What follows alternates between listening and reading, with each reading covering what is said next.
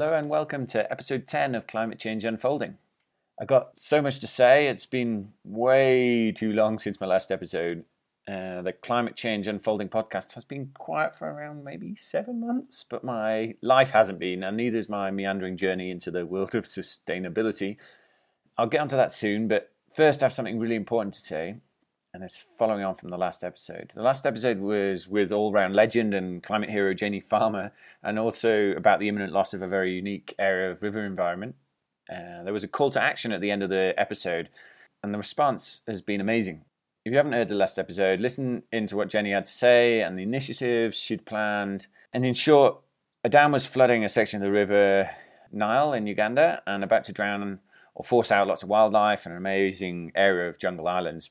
And Jenny wanted to create a habitat from a degraded section of riverbanks upstream of the flooding area, and at the same time create an income-generating schemes for low-income communities of the area there. So all of that, rescue of the wildlife and Jenny's schemes all needed funds. So we set up a crowdfund, and I wanted this to work so badly. I ended up donating $1,000 my own money, which is by far the most I've ever donated to any charitable cause. And, you know, I suppose it's connected to the sort of level of emotional connection I have to the area. But I also called out to listeners of this podcast, and I made a sequence of social media posts on Kayak the Nile and Love It Live It, which is two of my company's social media platforms. And you guys came through like nothing I could have imagined. So thanks to all of you amazing people, we raised another $10,000 on top of what I'd put in for in only a matter of days, which is just incredible. So many months later, when I think about it, it still makes me kind of emotional to see the people coming together like that and get behind something, not for their own benefit, but for something good that they cared enough about to put some of their own money in. So, to me, that sort of response reaffirms my belief in humanity. There's power in people, and whilst, social media has its flaws, its ability to connect a group of people with sufficient passion, from all over the world, allows this sort of thing to happen. And that's really amazing. And I really feel like that's something special. So I wanted to say how grateful I am to all of the listeners and to all my friends and family and the past clients and everyone who donated and shared or told a friend about the whole thing. Thank you, thank you, thank you, thank you, thank you. Thank you. It means a lot to me, and the people and the animals that it's ultimately going to be helping is going to mean the world to them. So yeah, I'm very grateful. And I also just wanted to say sorry it took me so many months to say thank you and to follow up on that. I feel bad about that, but anyway, I'll talk more about what's been going on lately. But there is a silver lining that comes with the delayed gratitude, and it means I can happily report a number of positive outcomes since the donations have happened, progress that we've made along the way on these projects. Part of the reason for the radio silence on the podcast is I was focusing all my kind of sustainability energies into making some things happen. I wanted to make sure that all of your faith in me and in Jenny and everyone else wasn't unfounded, and that we really did our best to deliver something good out of all the amazing support shown. So let me tell you a bit about what you guys have helped make happen since you donated. Firstly, 2 different initiatives were done to help the wildlife on the Hairy Lemon Islands and the surrounding area as the flooding happened. There were a whole range of snakes and monkeys and other wildlife were professionally and safely captured thanks to a range of different trappers and the Uganda Wildlife Authority and a whole bunch of people that were helping out. And they were all released into national parks or large natural protected areas elsewhere in Uganda. So the money you guys donated directly contributed towards saving the lives of many innocent creatures. And that's amazing. So I hope you feel all warm and fuzzy inside. Really quite special. So amongst the wildlife captured, there's a whole range, but there were 2 tree pangolins, which are highly endangered species listed as under threat for extinction and are now apparently the most trafficked mammal in the world, which is pretty wild. Incredible creatures. They're eaten as extremely exclusive, sort of high wealth delicacy in China for some reason, and the scales are used in traditional Chinese medicine as well. And there are a few resident pangolins on the island, and so rather than drowning or ending up in the wrong hands, these 2 pangolins have been captured and released into national parks. So hopefully to continue a long and happy life and in some small way hopefully contribute towards the longevity or survival of the species. So that's pretty cool. So special thanks, and that also should go to the Tiki Highwood Foundation, which specialise in trying to conserve and sort of look after pangolins, and they also really helpful in coordinating the whole rescue. And they also contributed some significant funds towards helping the whole thing happen as well. So those guys, totally awesome. On the tree pangolins, sorry, bit obsessed about these guys, but if you don't know what they are some pictures of the two that we caught on the Hairy Lemon. They're rarely seen, beautiful creatures, kind of like, how would I describe them? A cross between a sloth and an armadillo. I don't think that's good. That's maybe giving them a disservice, but they're pretty special things. So I put some pictures because I can't really just describe all this stuff that I'm talking about in this episode. I put a bunch of pictures on www.climatechangeenunfolding.com/episode 10, and that's the number 1 and then number 0, and the whole range of other pictures too, the people involved and the rescues, the animals. So yeah, if you want to get a visual to complement some of this audio, check out the website at some point.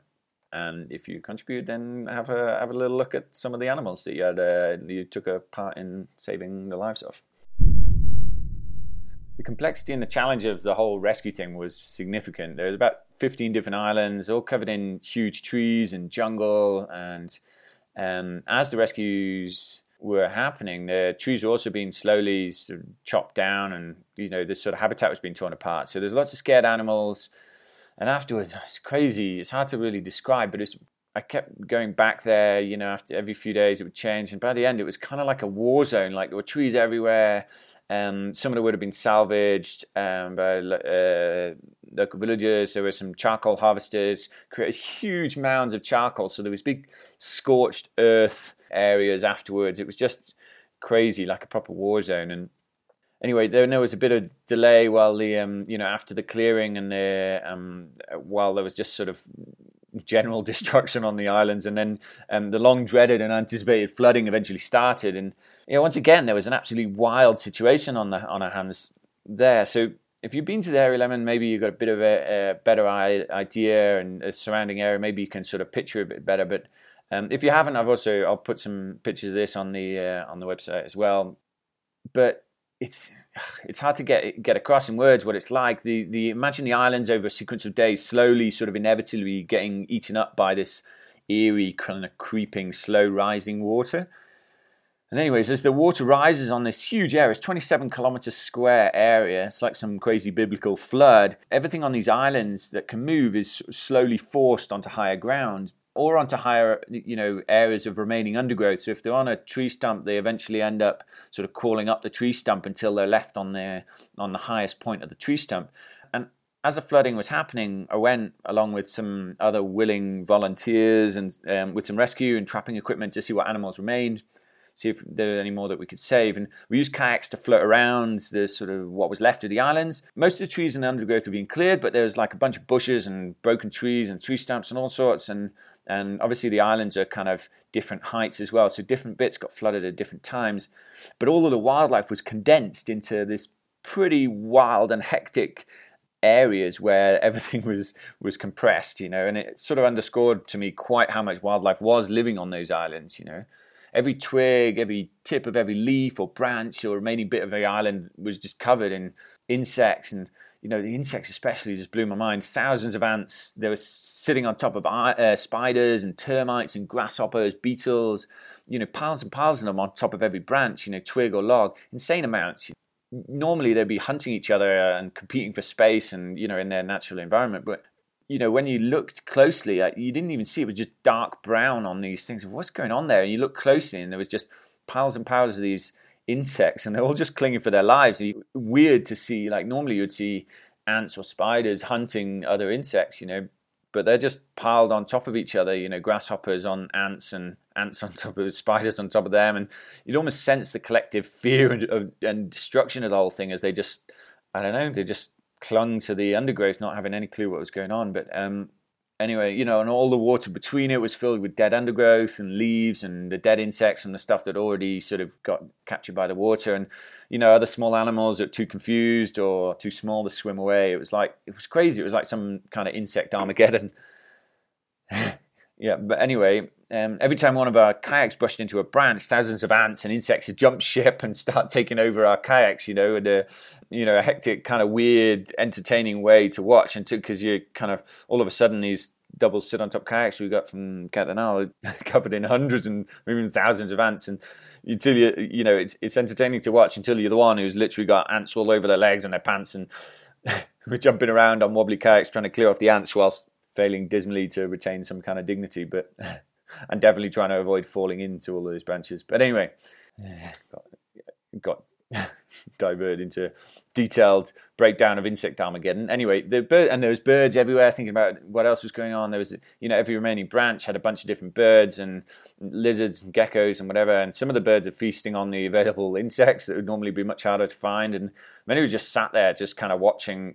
God knows what would have been going through their minds. Very disorientating, confusing for them. But most of the big animals had either been hunted or swam away or maybe drowned. A lot of it by this point had gone.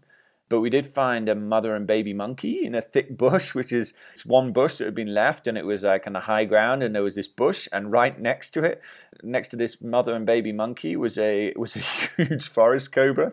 So the whole team was like, okay, we've got to get this monkey, but obviously we want to stay well clear of the forest cobra in the meantime. And after a lot of delicate and sort of careful shuffling and maneuvering and long poles and nets and whatever else, we managed to get the monkey into the water and away from the snake.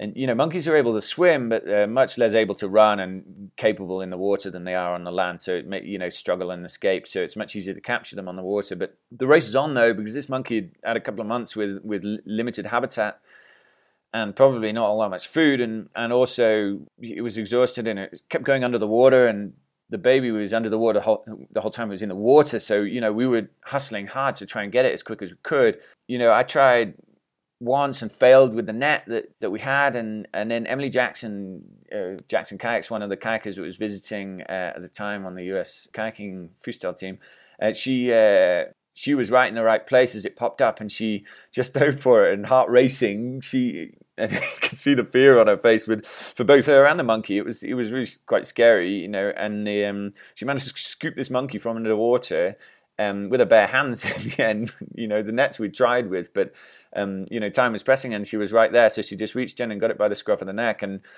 pulled out this exhausted and very sad looking baby mother out the water. And once she realized that Emily wasn't trying to hurt her, she just stayed there and just looked totally sad and dejected while I got the basket to her. And Emily managed to sort of just get this baby inside this rescue basket that we had, with her bare hands. That's kind of amazing. But the poor monkey looked so sad, and that basket would ultimately be the transport to safety. I rushed the basket to her, and as soon as we got the lid on the basket, Emily's just face erupted.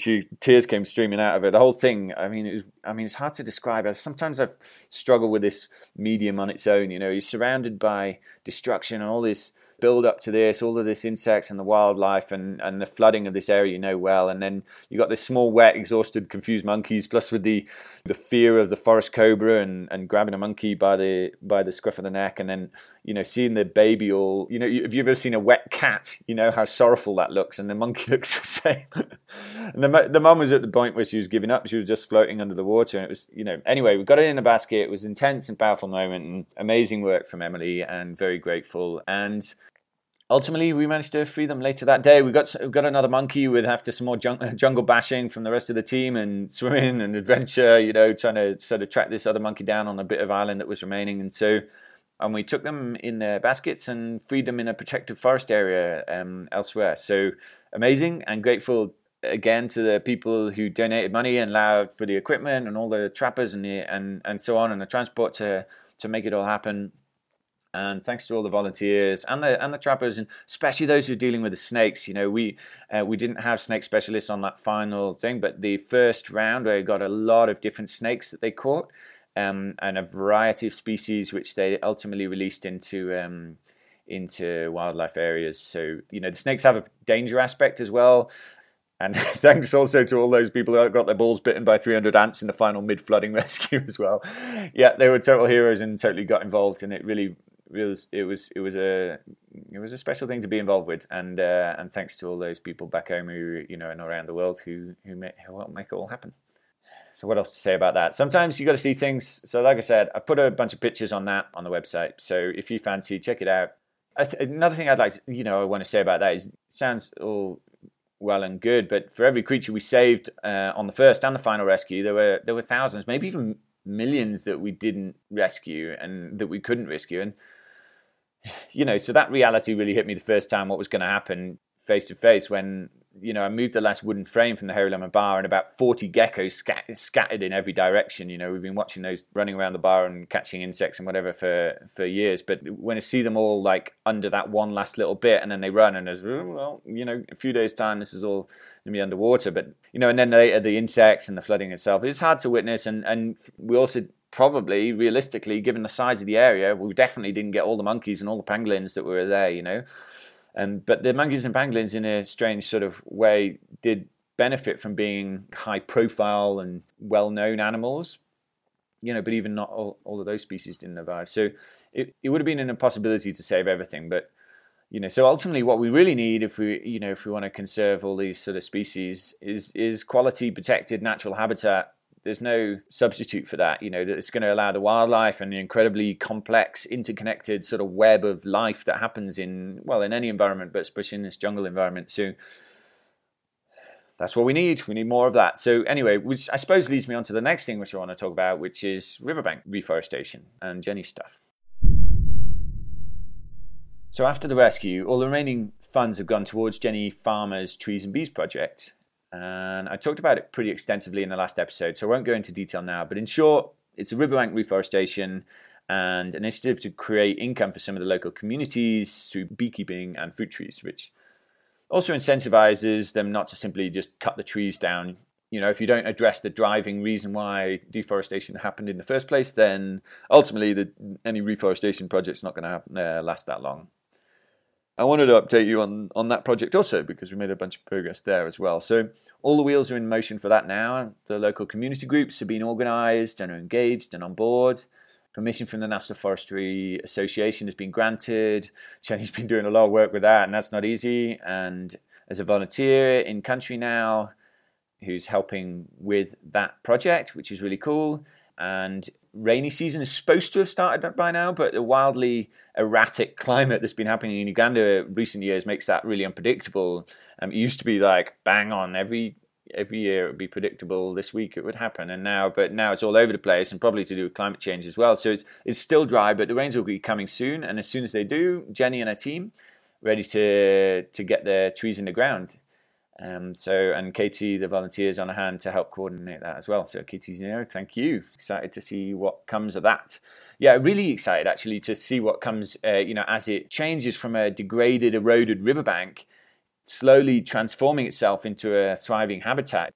It is amazing to see the speed of recovery and growth on the equator with a year-round growing season, strong equatorial sun. Things grow unbelievably quickly. It's a crazy amount.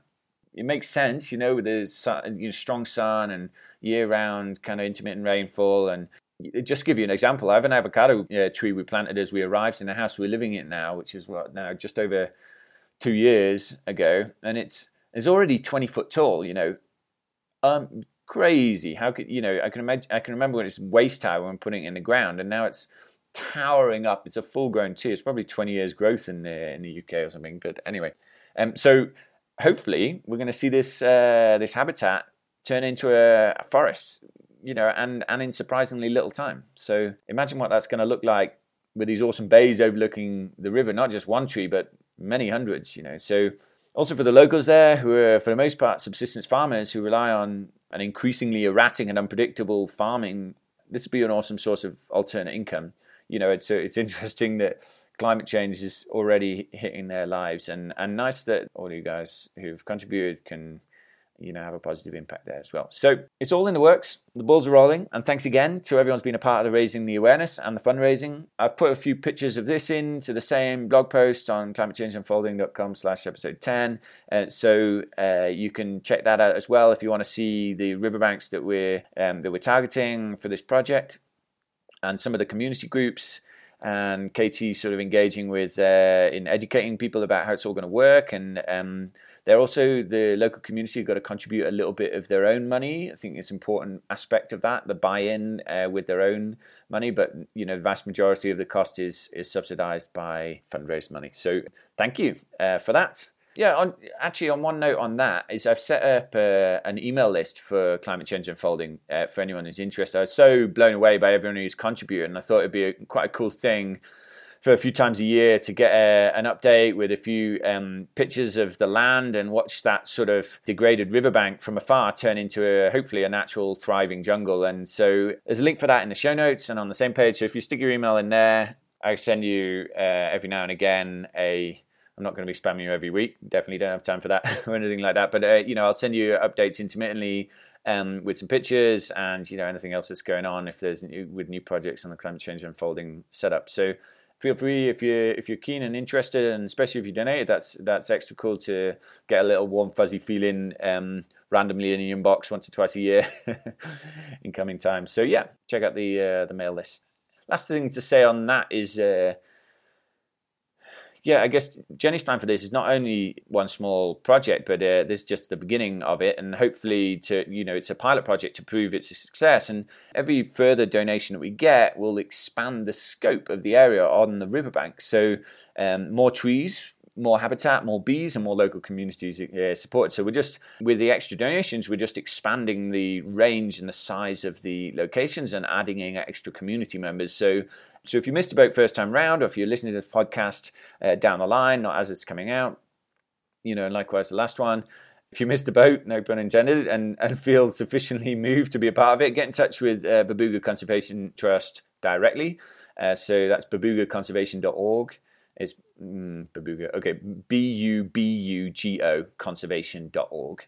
And I'll leave a link to that in the show notes on the Climate Change Unfolding website. Anyway, it's not a plug to get more money or anything. We're very grateful to everyone who's already donated. But if you do feel sufficiently moved by the whole thing and you see it all developing, it is an amazing initiative. If you want to hear more about it, check out the last episode. I kind of got obsessively into it last time round. So let me skip on. Jumping topic then.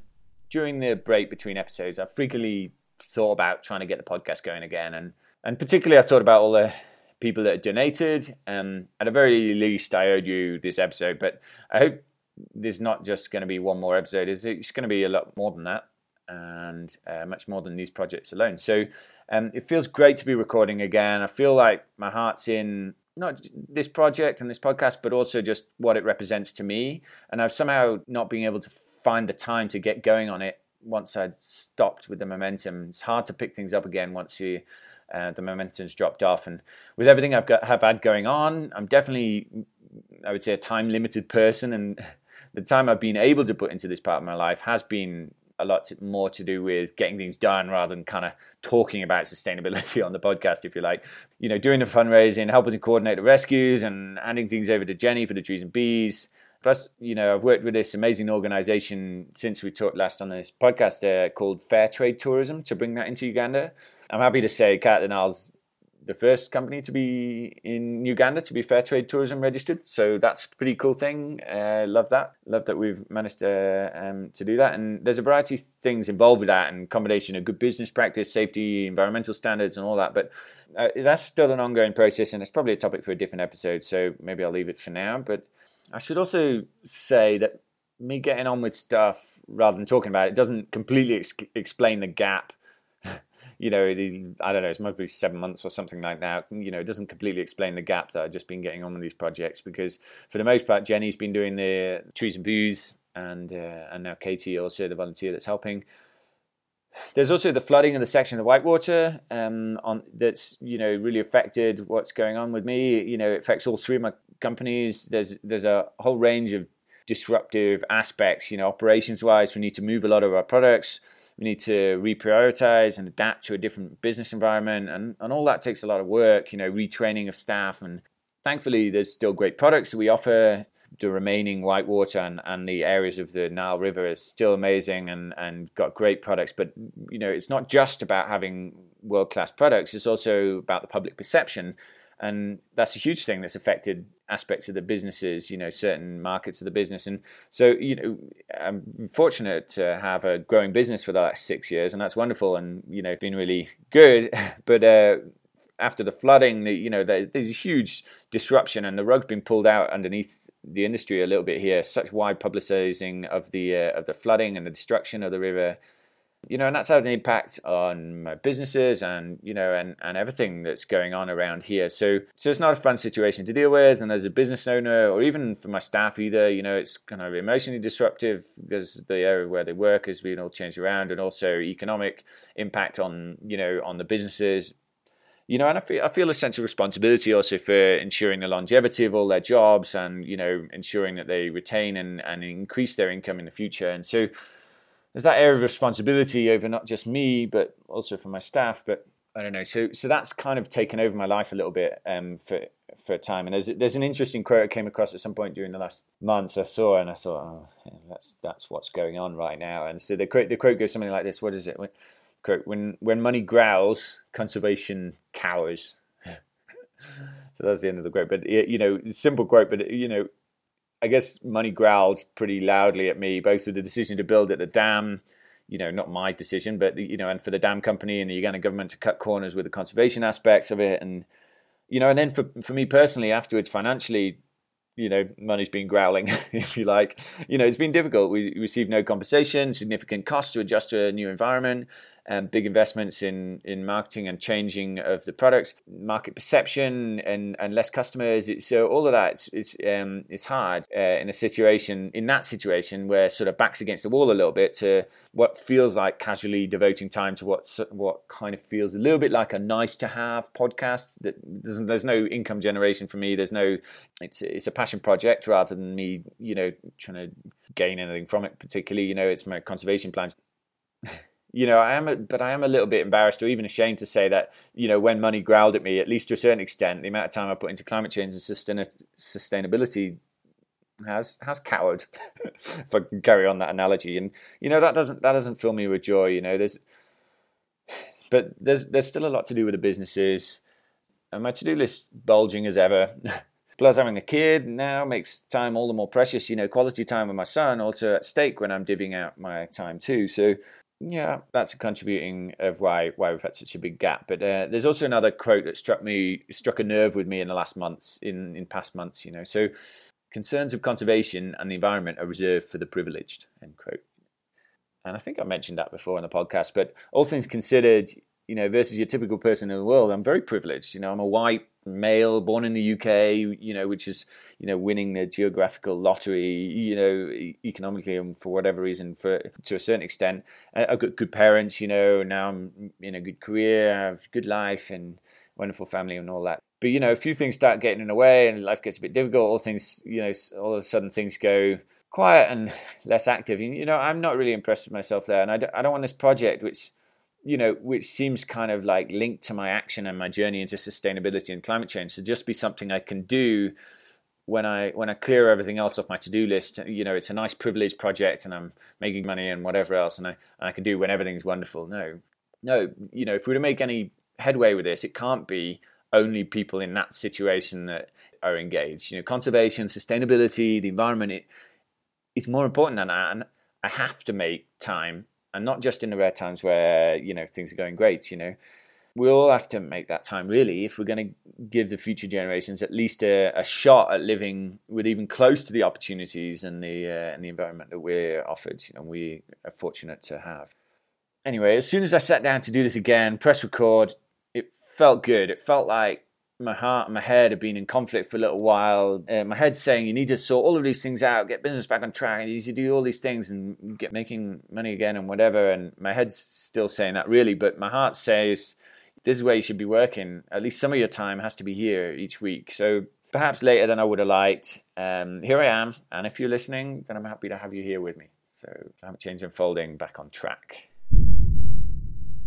Final quote then, that affected me also during this last 6 months and helped me finally get off my ass and get going again with the podcast when my money was growling at me.